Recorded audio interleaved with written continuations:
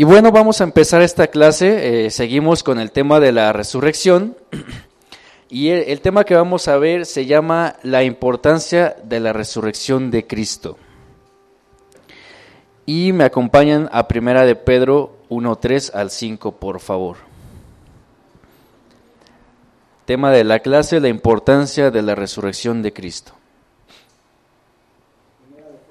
1 Pedro 3 al 5.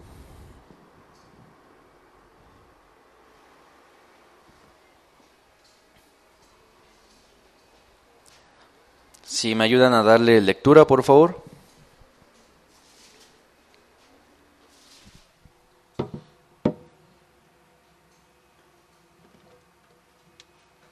Bendito el Dios y Padre nuestro, Señor Jesucristo, que según su grande misericordia nos hizo renacer para una esperanza viva, para la resurrección de Jesucristo de los muertos.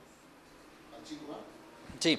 Para una herencia incorruptible, incontaminada y inmarcesible, reservada de los cielos para vosotros, que sois guardados por el poder de Dios mediante la fe, para alcanzar la salvación que está preparada para ser manifestada en los tiempos posteriores. Ok, hermanos, este tema de la resurrección de Cristo es indispensable para la fe del cristiano. ¿Por qué? Porque si no creemos esta parte, si no estamos convencidos de que realmente Jesús murió y que resucitó, pues entonces es en vano que hagamos todas estas cosas, ¿no?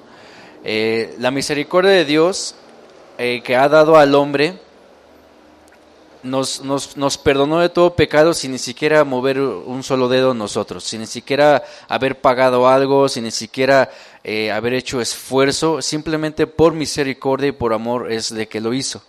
Ahora, esta fe que nosotros tenemos, sabemos que ahora somos nacidos de nuevo, tenemos la promesa de la vida eterna, pero solamente son todos aquellos que han tenido fe en la muerte y resurrección de Jesucristo. Vamos a 1 Corintios 15:14, por favor. Vamos de igual manera a ocupar mucho la Biblia.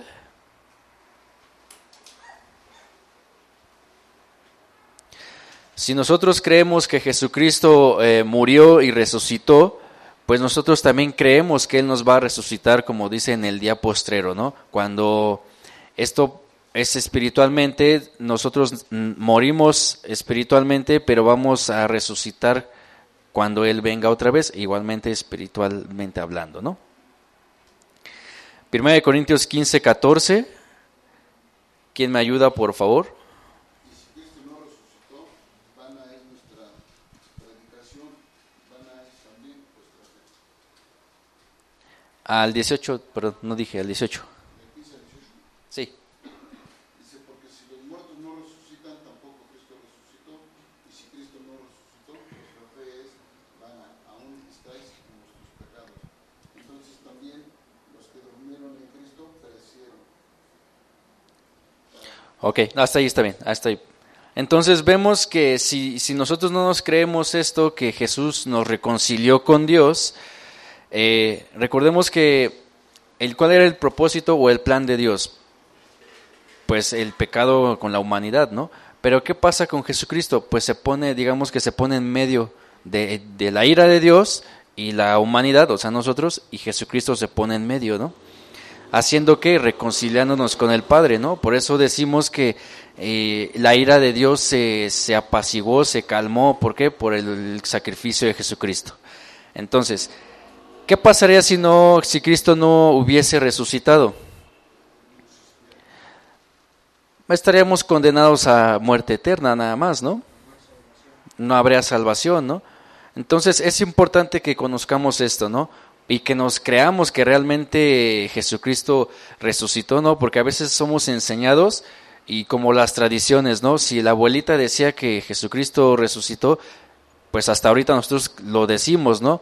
Pero realmente que haya una convicción de que si algún budista, algún musulmán o no sé, te pregunta, oye, ¿cómo sabes que Jesucristo resucitó, no? O sea, ¿cómo tú me puedes decir? Pues bueno, la palabra de Dios es clara, ¿no?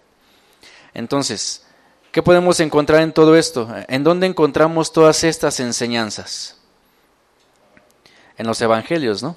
Es en la palabra de Dios, pero específicamente en los evangelios, ¿no?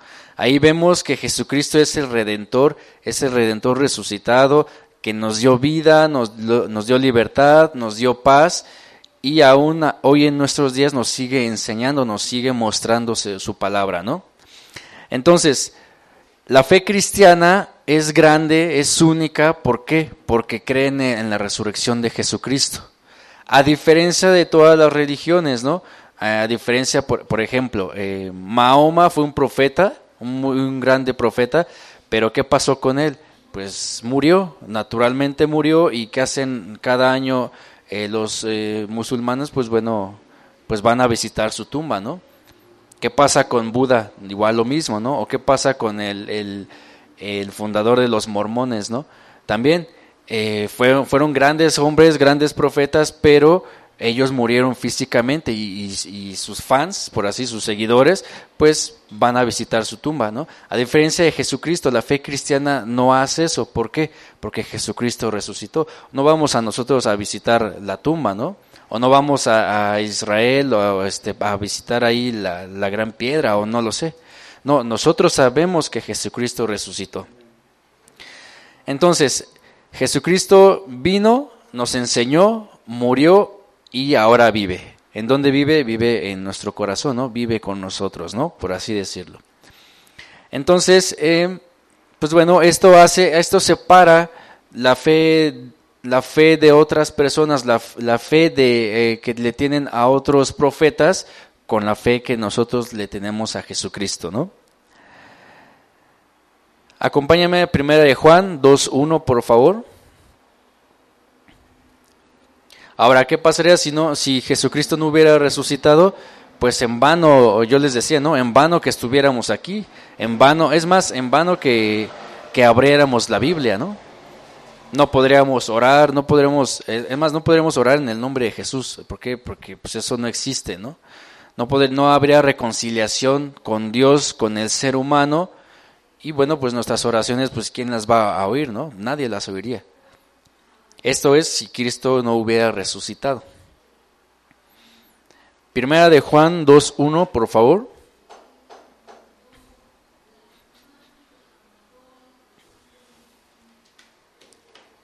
¿Quién me ayuda?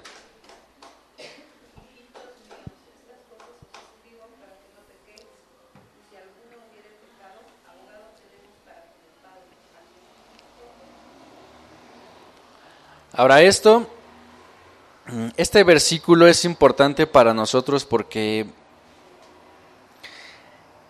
si nosotros venimos a Jesucristo con una nueva vida, hay un parteaguas en la vida del creyente antes y después de Cristo para nosotros, ¿no?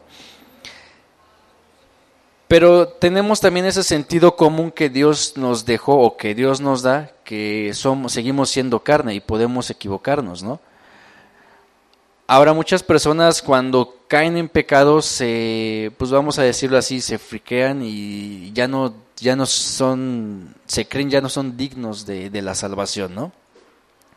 Pero esto no es así. Hay versículos que nos respaldan, ¿no? Hay versículos que a pesar de que nosotros creemos en la resurrección de Cristo, entendemos también que seguimos siendo carne. Y bueno, hay versículos que nos dicen, no te preocupes, ¿no?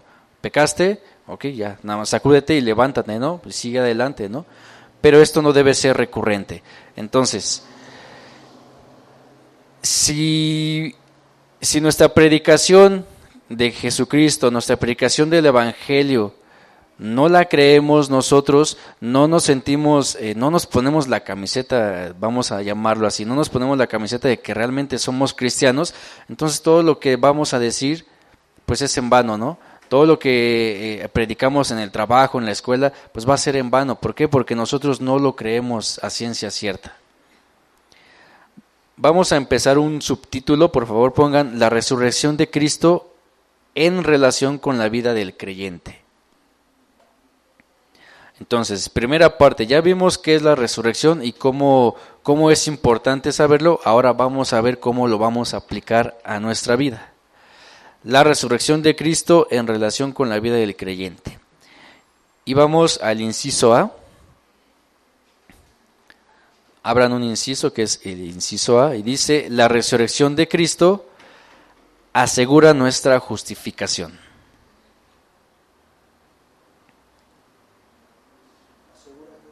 Asegura nuestra justificación. Esta muerte expiatoria de Cristo sabemos que es perfecta. ¿Por qué? Porque resucitó. Aquí lo que Dios está probando es la obra de redención, el cual trajo a nosotros que vamos a ver, justificación delante de Dios. Pero todo esto es a la persona a quien cree. Si tú crees, eres justificado. Si no crees, no eres justificado. Entonces, ¿a qué nos referimos con esto de justificación? Vamos a Romanos 4:25.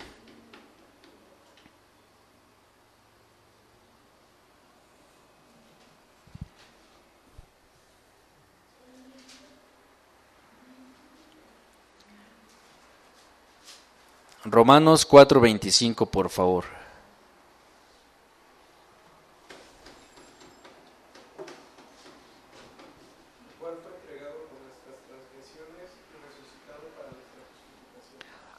Ahora, yo les pregunto a ustedes, ¿qué es justificación? Puede ser pregunta de examen. ¿Qué es justificación? ¿Nadie? Les voy a dar el significado exacto.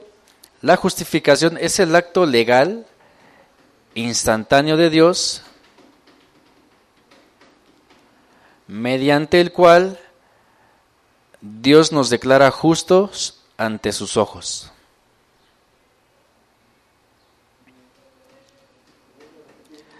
La justificación es el acto legal instantáneo de Dios, mediante el cual Dios nos declara justos ante sus ojos.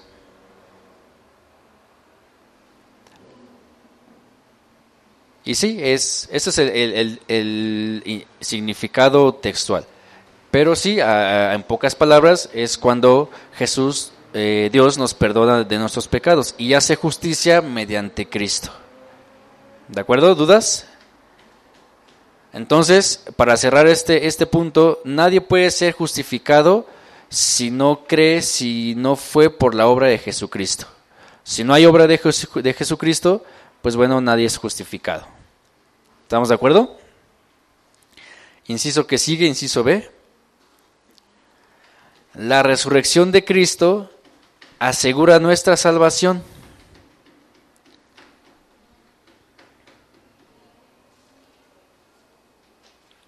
¿Esto cómo puede aplicarse? Pues bueno, al creer en la resurrección. Vuelvo a repetir, solamente a todos aquellos que creen en Jesucristo son justificados y tienen una salvación segura. ¿De acuerdo?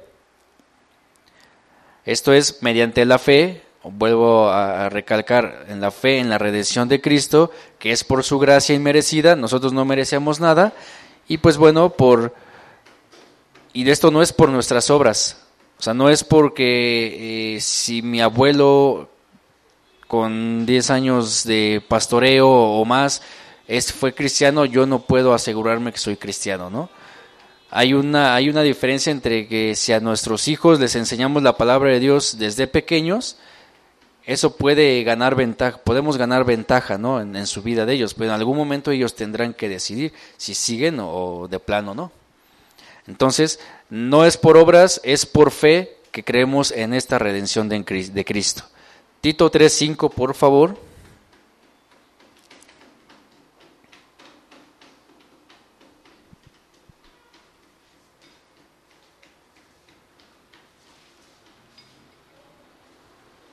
Tito 3:5.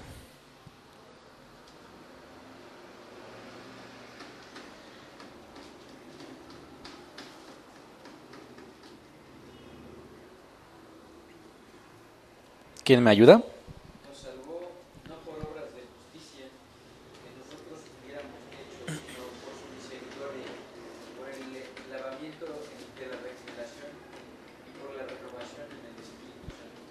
Así es por eso que muchas religiones pues tratan de desmentir toda esta parte de la resurrección.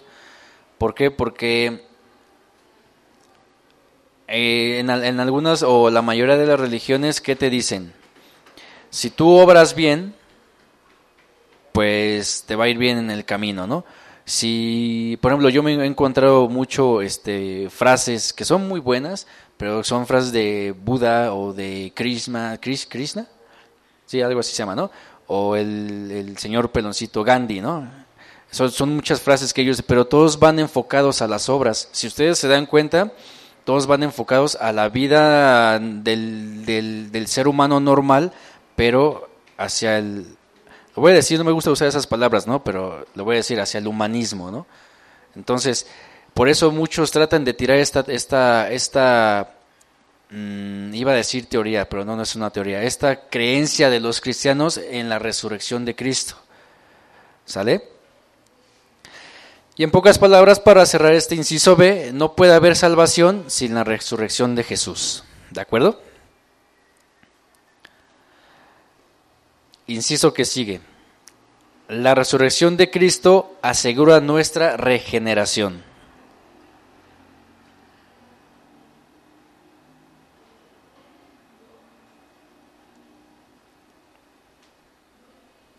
Y aquí acompáñenme a Efesios 1, 19 al 20. ¿Cómo? Repito el inciso C. La resurrección de Cristo asegura nuestra regeneración. Efesios 1, 19 al 20.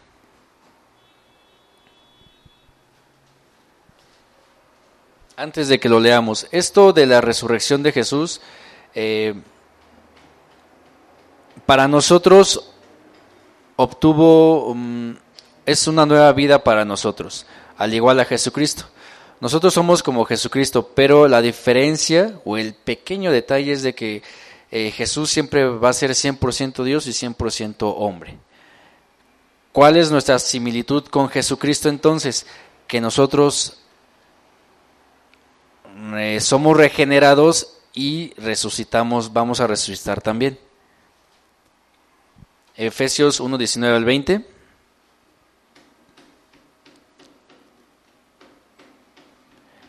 Cual la supereminente grandeza de su poder, para que nosotros los que creemos, según la operación del poder de su fuerza, la cual operó en Cristo, resucitándole de los muertos y sentándole a su diestra en los lugares celestiales. Entonces, aquí vemos Jesucristo resucitó, nosotros lo haremos en el día posterior cuando Jesucristo venga y eso nos hace semejantes, ¿no? El Espíritu Santo vivifica, es decir, da fuerza, nos da vitalidad.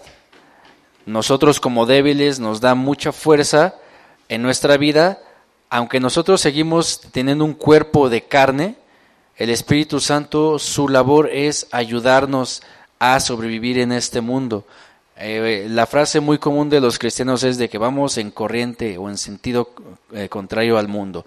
Y sí, esa es la labor del Espíritu Santo, darnos fuerza, ayudarnos a que no sea tan difícil, que no nos podamos negar a lo que nuestra carne quiere. Primera de Pedro 1:3. Mientras sigamos, si no es que morimos antes, mientras sigamos viviendo en este cuerpo, pues este cuerpo se inclina a las pasiones de la carne, ¿no?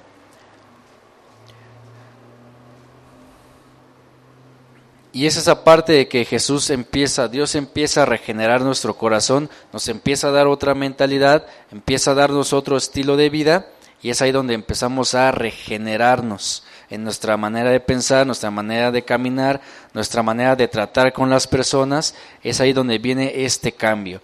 A pesar de que nosotros seguimos con debilidades, pues el Espíritu Santo, Jesucristo, nos da fuerza para seguir adelante. 1 de Pedro 1:3, por favor. Bendito el Dios y Padre de nuestro Señor Jesucristo, que según su grande misericordia nos hizo renacer para una esperanza viva, por la resurrección de Jesucristo de los muertos. Entonces vemos que no fue una obra nada más así, una bonita historia, un bonito final, no fue un tema para una película específicamente, no, sino tiene un propósito, ¿no? Tiene un propósito para nosotros en nuestra vida. El poder de esta resurrección nos lleva a tener una plena confianza en Dios. ¿Para qué? Para continuar firmes en la obra de Dios. Lo repito, el poder de la resurrección de Cristo nos lleva a tener plena confianza en Dios. ¿Para qué? Para continuar firmes en la obra de Dios. ¿En cuál obra? En la obra que está haciendo en nosotros. Si nosotros nos dejamos que Jesucristo, que Dios nos moldee a su imagen, pues difícilmente Él va a poder trabajar, ¿no? Es como si yo les dijera, ¿no? Ayúdenme a pintar aquí, ¿no? Este salón. Pero ¿con qué pintura? Si yo no les he otorgado nada, ¿no? Pues, o sea, ustedes me van a decir, pues ¿cómo quieres que lo haga, no? Entonces así es lo mismo. Si nosotros no creemos, si nosotros no nos dejamos rejuvenecer por Dios, pues difícilmente Él va a poder trabajar. Colosenses 3, 1 al 4, por favor.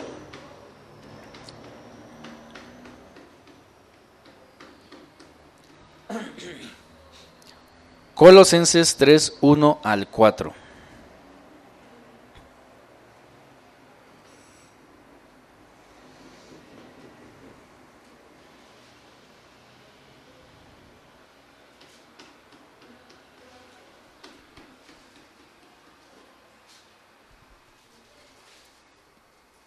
¿Ya lo tienen?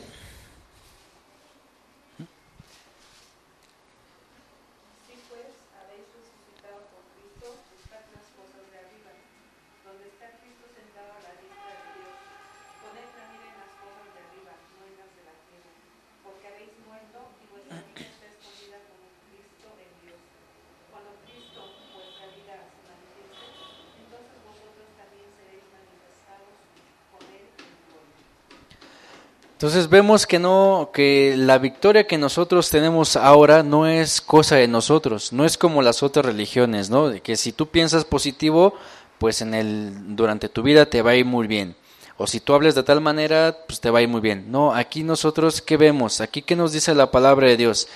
No es por tus fuerzas, no es porque tú quieres, no es porque eres guapo o estás todo ponchado y trabado y todo, trabado pero del cerebro, ¿verdad?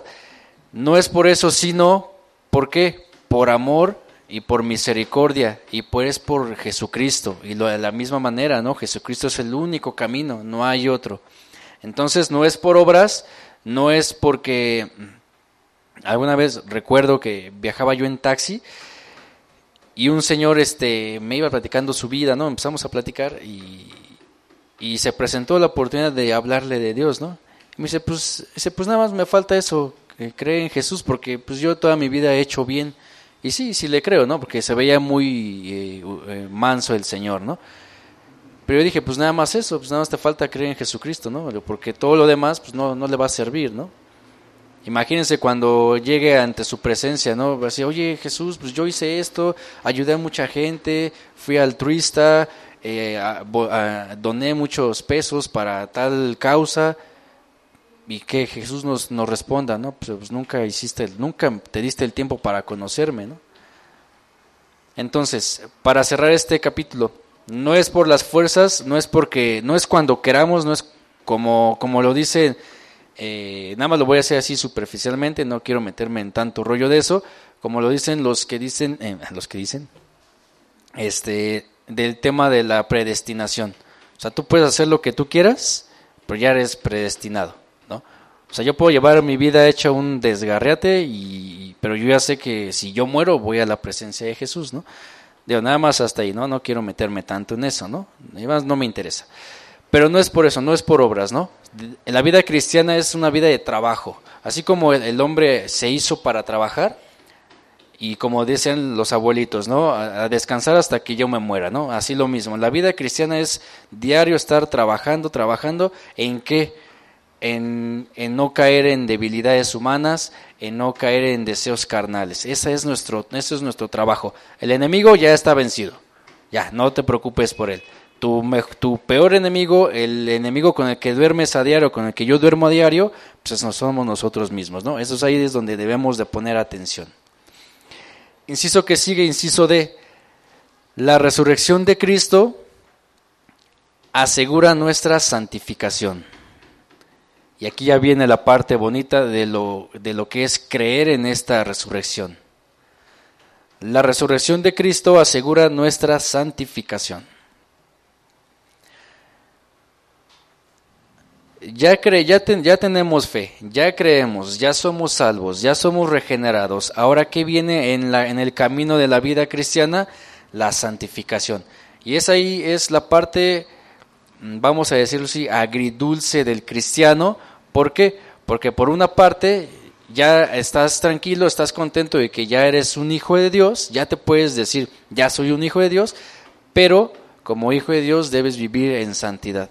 Y aquí viene la parte agridulce, ¿por qué? Porque empiezan los problemas, ¿no? Por una parte duermes tranquilo porque ya dices, bueno, ya si yo me muero, si yo me caigo de las escaleras y me muero, pues ya sé que voy con Jesucristo. Pero si no pasa eso, si me caigo de las escaleras y sigo viviendo, pues viene esa parte de lucha con mi carne, ¿no? Entonces, este nuevo poder de resurrección, vamos a llamarlo así, este nuevo poder en nosotros nos da la victoria sobre el pecado. ¿Cómo vamos a saber esto? En Romanos 7:25, por favor.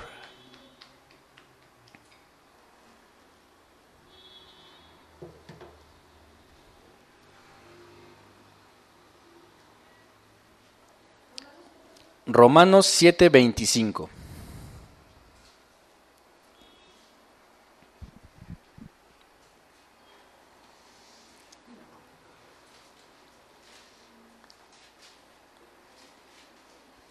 Gracias doy a Dios por Jesucristo Señor nuestro, así que yo mismo con la mente sirvo a la ley de Dios, mas con la carne la ley del pecado. Así es, está muy claro, ¿no? Creo que no hay mucho que explicar de este versículo, ¿no? Nosotros somos hijos de Dios, ya, gloria a Dios, somos hijos, pero tenemos un enemigo que es el pecado, que es lo que nos va a acompañar de aquí hasta que Dios nos llame a su presencia, ¿no? Y es ahí donde debemos de tener dominio propio. No importa la edad, no importa si tienes una maestría o un doctorado, el pecado te va a acompañar. El pecado me refiero al mundo, ¿no? A lo que está en el mundo, no que seamos una fábrica de pecados ahorita, ¿no? Somos hijos ya de Dios, pero necesitamos caminar en esa santificación. Nos es necesario. Entonces, esta santificación, vamos a decirlo así, es el rompimiento total del pecado en el creyente. Total entre comillas, porque a veces cometemos errores. La santificación es el rompimiento total del pecado en el creyente. Dios nos trae una regeneración en nuestro corazón, nos transforma y nos da un dominio propio. ¿Dominio propio para qué? Para alejarnos de los deseos de la carne. Esa es la tarea que nosotros tenemos hoy en día, alejarnos de los deseos de la carne. Romanos 6:12 al 13, por favor.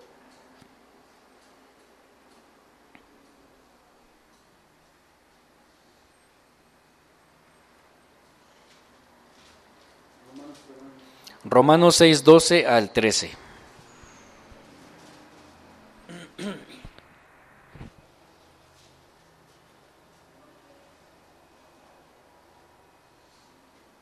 No reine pues el pecado en vuestro cuerpo mortal, de modo que lo obedezcáis en sus concupiscencias, ni tampoco presentéis vuestros miembros al pecado como instrumento de iniquidad, sino presentaos vosotros mismos a Dios como vivos de entre los muertos, y como vuestros miembros a Dios como instrumentos de justicia.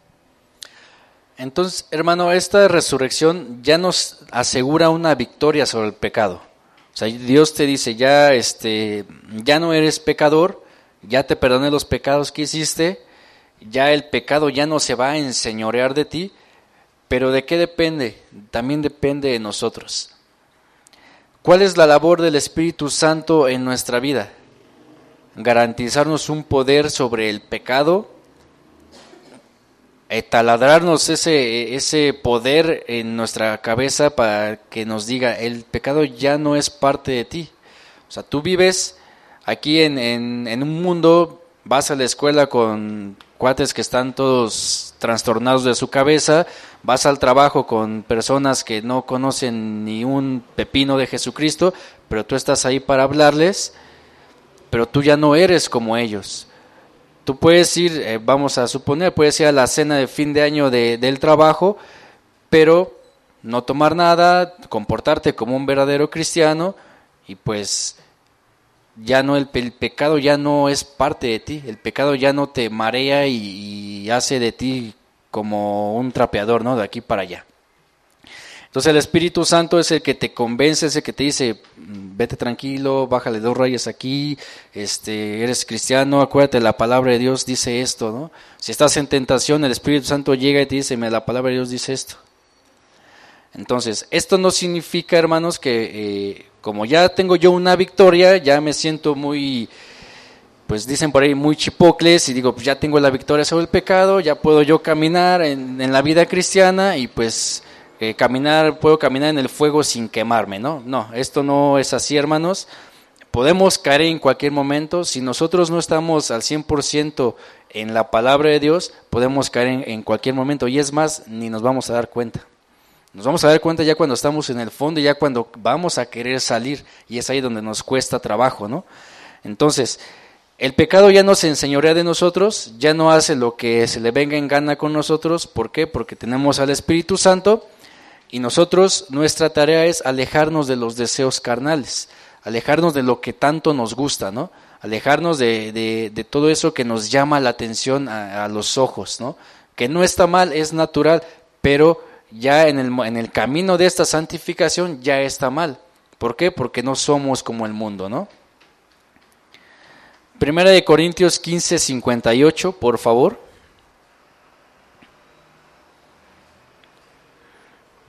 Lalo, si me ayudas a leerlo. Primera de Corintios 15:58.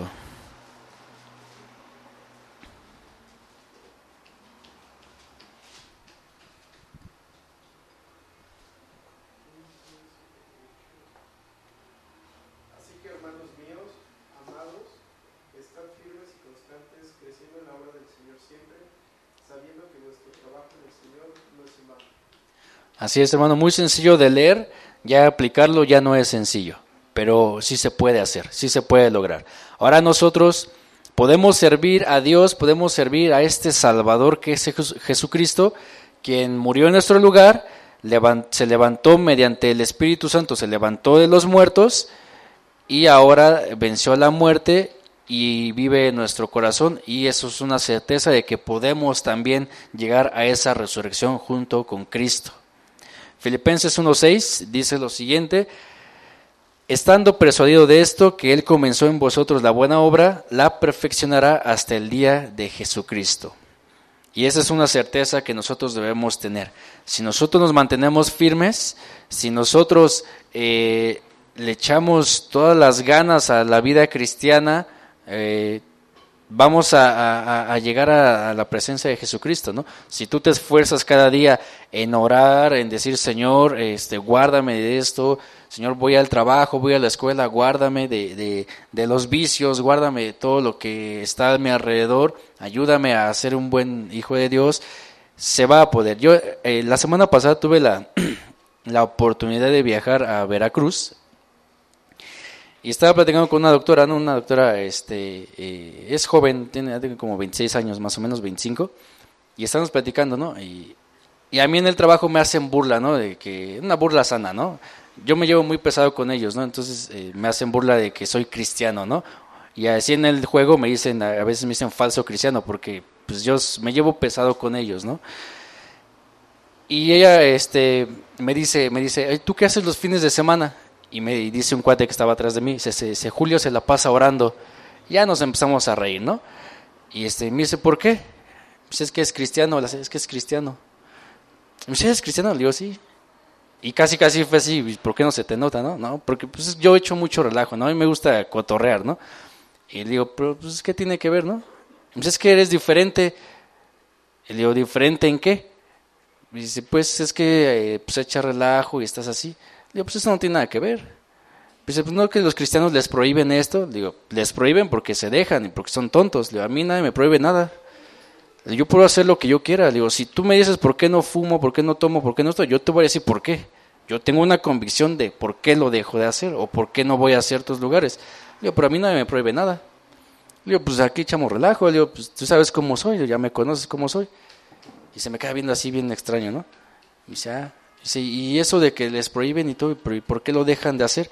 Digo, pues están tontos.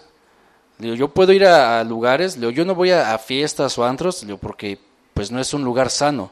Digo, ¿a qué voy a ir?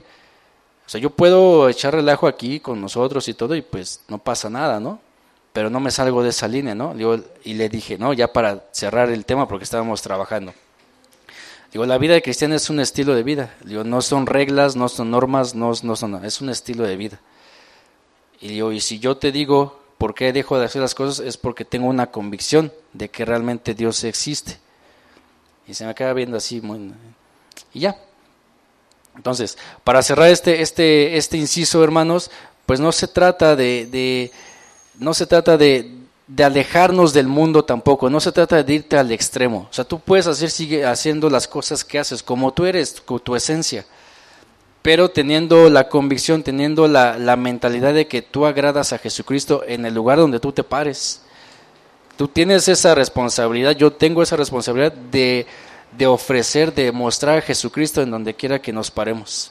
Así sea, y además tienes que tener esos sentidos activados, ¿no? De que el momento en que empiezan a hablar de algo, pues tú meter a Jesucristo. Yo le decía a mi esposa cuando ella empezaba a trabajar ya con mucha gente, digo, no puedes dejar a Dios como perrito afuera del edificio, ¿no? Ahorita vengo, ¿no? Aquí te portas bien, ¿no? No te muevas de aquí. No, o sea, tú tienes que meterlo. Y en el momento en que tú puedas hablar de Jesucristo, no les vas a decir, la palabra de Dios dice, o Jesús dice así. No, pues simplemente con recordar la palabra de Dios, tú puedes ahí predicarles. Si te preguntan esto o el otro, puedes meter la palabra sin ningún problema ahí. Entonces es un ejercicio que debemos trabajar. A donde quiera que vayamos, siempre predicar de Jesucristo, meter la palabra de Dios. Pero esto no va a pasar si nosotros no creemos realmente que fuimos resucitados junto con Cristo. ¿Estás de acuerdo? O sea, yo no te puedo vender un buen café si ni siquiera yo lo he probado, ¿no? No, yo tengo que probar de ese café para decirte, mira, pruébalo, está bueno, por esto viene de tal lugar, etcétera. Pero yo ya lo probé, yo ya lo experimenté. Siguiente inciso E. La resurrección de Cristo es el secreto de toda manifestación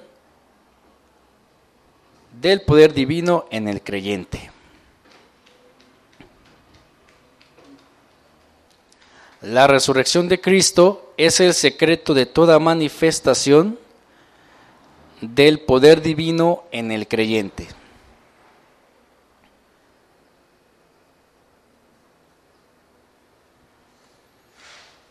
Volvemos a lo mismo, este poder de resurrección nos da la capacidad de obedecer a Dios, nos da la capacidad de amarle y nos da la capacitación de poder ministrar en la obra de Dios.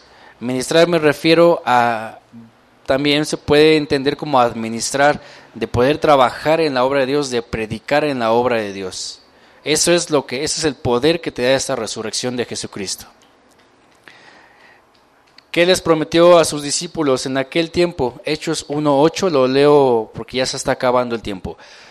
Pero recibiréis poder cuando haya venido sobre vosotros el Espíritu Santo y me seréis testigos en Jerusalén, en toda Judea, en Samaria y hasta lo último de la tierra.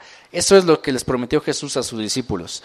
El Espíritu Santo, ya les iba a decir un Espíritu Santo, no, el Espíritu Santo. ¿El Espíritu Santo para qué? ¿Por qué? Porque ellos iban con este poder, con esta nueva forma de vida, ellos aumentaron la proclamación del Evangelio. Ellos obraron milagros, pudieron triunfar sobre la oposición del enemigo en aquel entonces. ¿Por qué? Por medio del Espíritu Santo. Y esto fue por medio de la resurrección de Cristo. Todo esto viene a raíz de la resurrección de Cristo. Entonces, vamos a entrar a un tema, vamos a dejarlo, voy a dar como una introducción sobre qué hace el Espíritu Santo, hablando sin salirnos de la resurrección de Cristo, cómo es que el Espíritu Santo nos convence en nosotros, en nuestra vida cristiana, y nos lleva al bautismo, al famoso bautismo, al bautismo en agua, no del Espíritu Santo, el bautismo en agua. Acompáñame a Colosenses 2:12 rápidamente.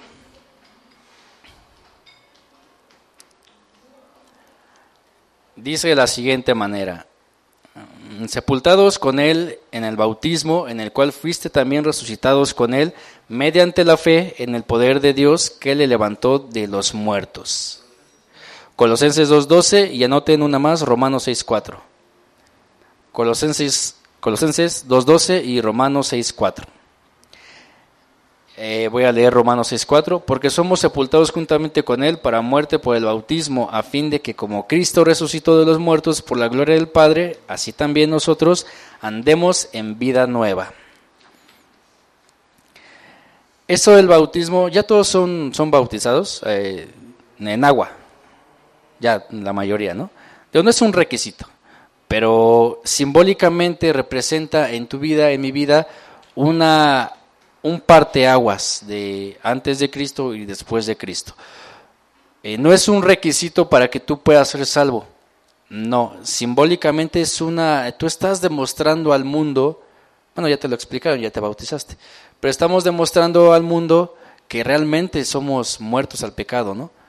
Y así como haciendo esa parte simbólica de Jesucristo fue crucificado y resucitó, y eso es lo mismo que hacemos nosotros. Entonces, a los ojos de Dios, a los ojos de los hombres, es una realidad que nosotros somos creyentes y nosotros somos ya justificados delante de Dios. Pero vuelvo a repetir, esto es de una manera simbólica. O sea, no quiere decir que si una persona empieza a creer, se tiene que bautizar en el momento. No, tiene que haber una convicción. ¿Por qué te vas a bautizar, no? ¿O qué quieres demostrar con ese bautismo? Pero hay gente que yo conozco que se ha bautizado varias veces, ¿no? Entonces digo, bueno, si lo hiciste, ¿por qué lo hiciste? La primera, no lo hiciste por convicción. La segunda, pues ya como que dices, pues ¿para qué? Ya con una sola vez basta, ¿no? Y aparte no es un requisito, ¿no? Efesios 2:4 al 6. Dice, pero Dios, que es rico en misericordia, por su gran amor con que nos amó, aun estando en nosotros muertos en pecados, nos dio vida juntamente con Cristo. Por gracia sois salvos, y juntamente con Él nos resucitó. Y asimismo nos hizo sentar en lugares celestiales con Cristo Jesús. Entonces, para terminar esta clase, Jesucristo está vivo, Jesucristo resucitó. Hoy en día Dios nos ofrece esta misma esperanza de resurrección a los que creen y a los que no creen, para que crean. Y bueno, esto es para que nosotros tengamos vida eterna. El principal punto de la Biblia es la muerte de Jesucristo y la resurrección para vida eterna, para salvación del creyente. No es de que Jesucristo te va a hacer rico, no es de que Jesucristo te va a dar un Lamborghini en Dubái o algo. No, el punto central de la Biblia es la salvación del humano, del ser humano. Para cerrar esta clase en síntesis, la resurrección de Cristo es el hecho más grande de la historia, es el hecho más importante de la historia. Es un regalo que Él nos da, es un regalo dado por Dios, el poder de la resurrección, y por lo cual debemos estar agradecidos y, hermanos, muy importante, cuidar con celo este gran regalo. ¿Por qué? Porque la Biblia es clara y la Biblia dice que aún a los escogidos Dios, el enemigo los va a engañar, van a ser engañados. Entonces, si tú no tienes bien firme esto, si tú siendo joven, siendo ya muy grande, no tienes muy establecido quién es Jesucristo para ti, pues fácilmente nos van a engañar, ¿no? Como hemos visto en en la vida de las personas, ¿no? Te vienen con un rollo y fácilmente te dan la vuelta y ya empiezas a desviarte. No es malo que busques historia, es bueno enterarte, pero si lo haces nada más de manera como aprender la historia de Benito Juárez, ¿no? Como aprender por qué celebramos la independencia, ¿no? O por qué se hizo la Revolución Mexicana, ¿no? Entonces, si tú no estás firme, si tú no crees que en el poder de la resurrección trae vida eterna para ti, pues difícilmente vas a poder creerte esto y pueden venir falsas enseñanzas y te van a engañar, ¿no? Entonces tenemos una tarea muy clara. Vimos que no fue en vano, la resurrección de Jesucristo trae a nosotros una gran responsabilidad y una serie de tareas que debemos de poner en práctica en nuestra vida diaria. ¿Dudas hasta aquí? ¿No? ¿Ninguna? Bueno, entonces no manden diciendo después. Nada, vamos a darle gracias a Dios. Cierren sus cuadernos. Padre, te damos gracias por esta mañana, Señor. Damos gracias y nos gozamos, Señor, porque tu muerte no fue en vano, Señor. Y lo vemos, Señor, aquí al voltear, Señor, al voltearnos y vernos a los ojos mutuamente, Señor, sabemos que no fue en vano porque seguimos teniendo esa prioridad de aprender de ti, Señor. No fue en vano, Señor, porque seguimos predicando de tu palabra, Señor, a los familiares, a las personas en el trabajo. No fue en vano, Señor, porque tenemos vida y estamos gozosos y queremos aprovecharla, Señor. Te doy gracias por la vida de mis hermanos, Señor, porque yo mismo veo que no es en vano porque siguen viniendo, Señor, siguen parándose temprano, Señor, esforzándose por llegar un fin de semana, Señor, a aprender de ti, a seguir creciendo en ti, Señor, y también por mí, Señor, que me das la fuerza para seguir aquí al frente, Señor. Te damos gracias, Señor, porque vuelvo a repetir, no es en vano y no será en vano, Señor, y en algún momento nos volveremos a encontrar. Queremos, Señor, que nos des de tu misericordia para seguir adelante, Señor, para seguir en este mundo que está todo torcido, Señor, que no quiere saber nada de ti. Queremos seguir firmes, Señor, y no desmayar y no desanimarnos ante alguna enseñanza errónea, ante algún suceso que vaya a pasar. Nosotros tenemos la vista en ti y queremos seguir firmes. Te lo pedimos en el nombre de Jesús, que tu Espíritu Santo nos dé fuerza y nos acompañe todos los días de nuestra vida. En el nombre de Jesús, amén. Gracias, hermanos, cuídense, nos vemos.